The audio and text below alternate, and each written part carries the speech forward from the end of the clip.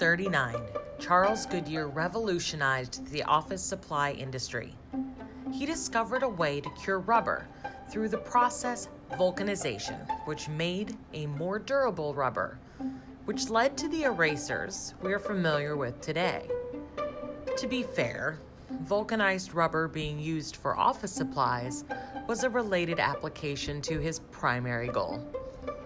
I'm Kelly, and this is Through the Lens. Before the invention of modern-day erasers made of vulcanized rubber or plasticized vinyl, like my favorite, Papermate latex-free white pearls, materials like pumice stone, wax tablets, and even stale bread were used to remove graphite, lead, and charcoal markings from paper without damaging the document or drawing. While there are many forms of erasers, they all have one purpose: to remove something.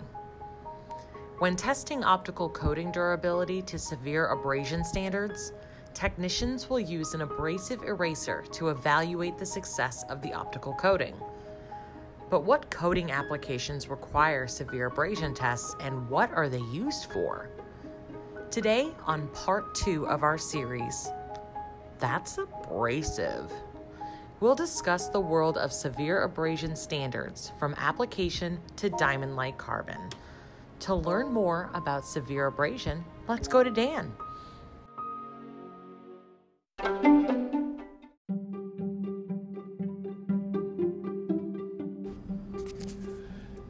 There are 3 commonly cited military specifications for severe abrasion. Those are MIL C675C, MIL C48497A, and MIL M13508C, to name a few. All 3 of these specifications are cited when designing glass, plastic, and crystalline optical elements that will be coated with a reflective or interference coating.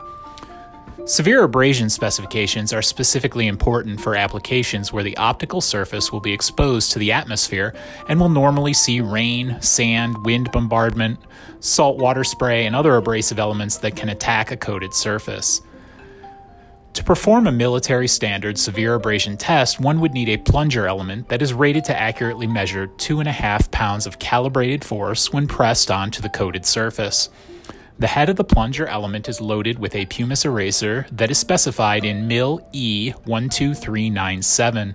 The test is performed at a specified number of swipes or passes over the coated surface with a predetermined 2.5 pounds of pressure.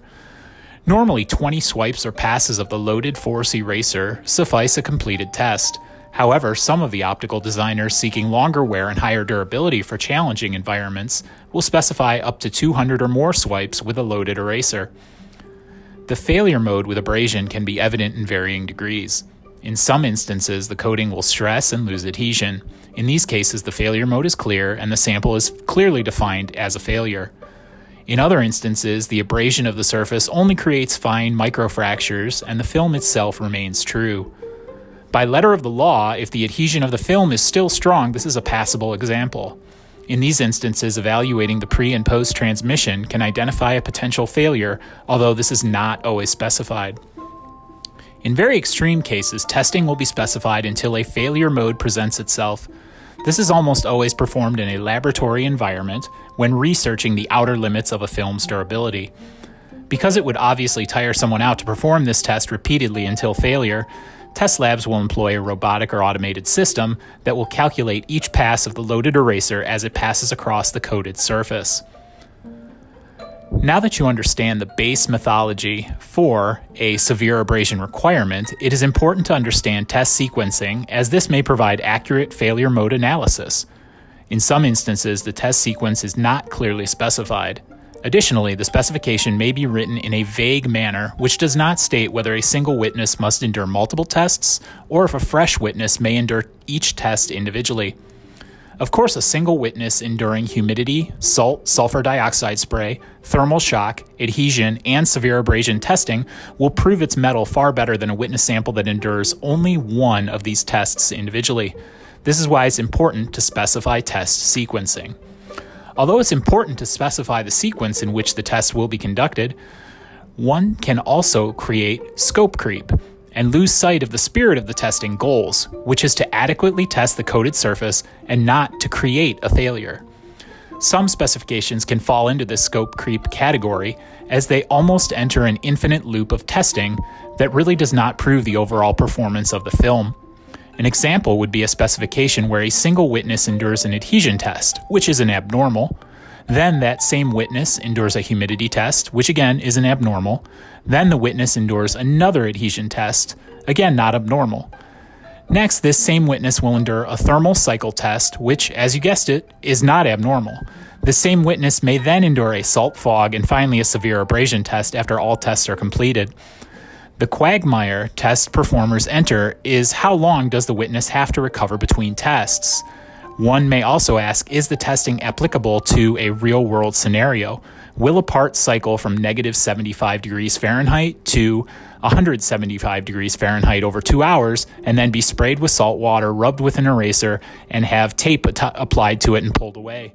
Chances are good that the coated optic won't endure this level of stress. However, if the specification isn't clearly written, these may be the expectations you are setting for your coated film, in which case you may incur a lot of false failures and a rejected lot of optics that are more than serviceable and within the military specifications as written.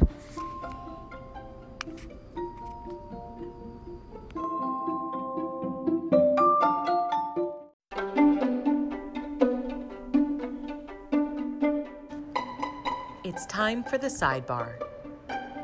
The world had its eyes on Atlanta.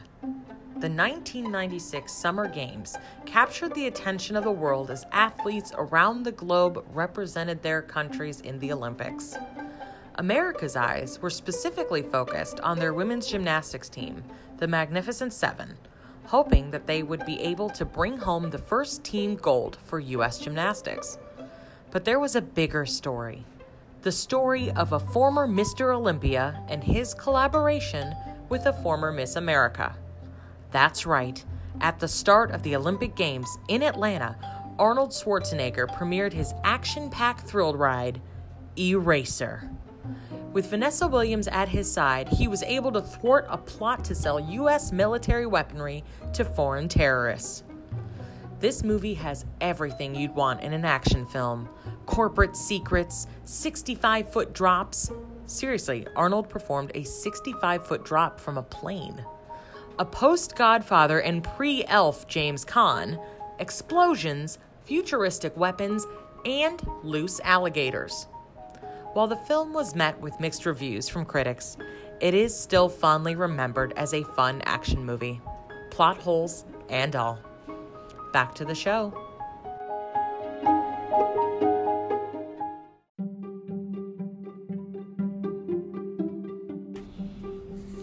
So severe abrasion coatings sound pretty tough, don't they?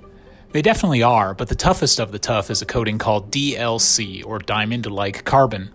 Diamond-like carbon coating is an amorphous carbon coating that is applied to a host of substrate materials and displays some of the typical properties of a naturally occurring diamond. Chief interest among these properties is the hardness of the film being representative of that of a diamond. Additionally, DLC coatings offer a low friction coefficient for improved lubricity and wear resistance. Improved wear resistance and hardness are primary characteristics of DLC coating when used for tribological applications. For optical applications, DLC coatings are most commonly used for their anti-reflective properties in the infrared light wavelengths. Because DLC coatings are extremely hard and provide good anti-reflective performance, IR sensor and optical fabrication design firms use them on air-facing surfaces for ruggedized optical systems. Multiple deposition techniques can be used to apply a DLC coating. Some of the more popular deposition techniques are physical vapor deposition and plasma-assisted chemical vapor deposition. So now you're probably wondering what in the world would need a coating on it this tough? Of course, as I mentioned, military optics and lenses that will go into harsh, extreme environments would need something this tough. But how about protecting something really expensive, like a Rolex wristwatch? Some Rolex watches have DLC coating on them to protect the metal in the band, as DLC coatings are harder than steel, and in some cases will turn steel black, creating a unique look for a very expensive timepiece.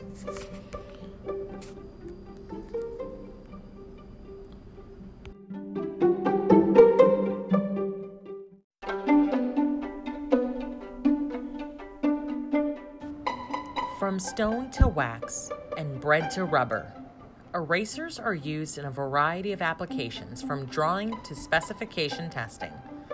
Thank you for taking a look through the lens at severe abrasion. Next time, on part 3 of our 3-part series on abrasion, we'll look at one more test that goes beyond severe. You won't want to miss it. See you next time.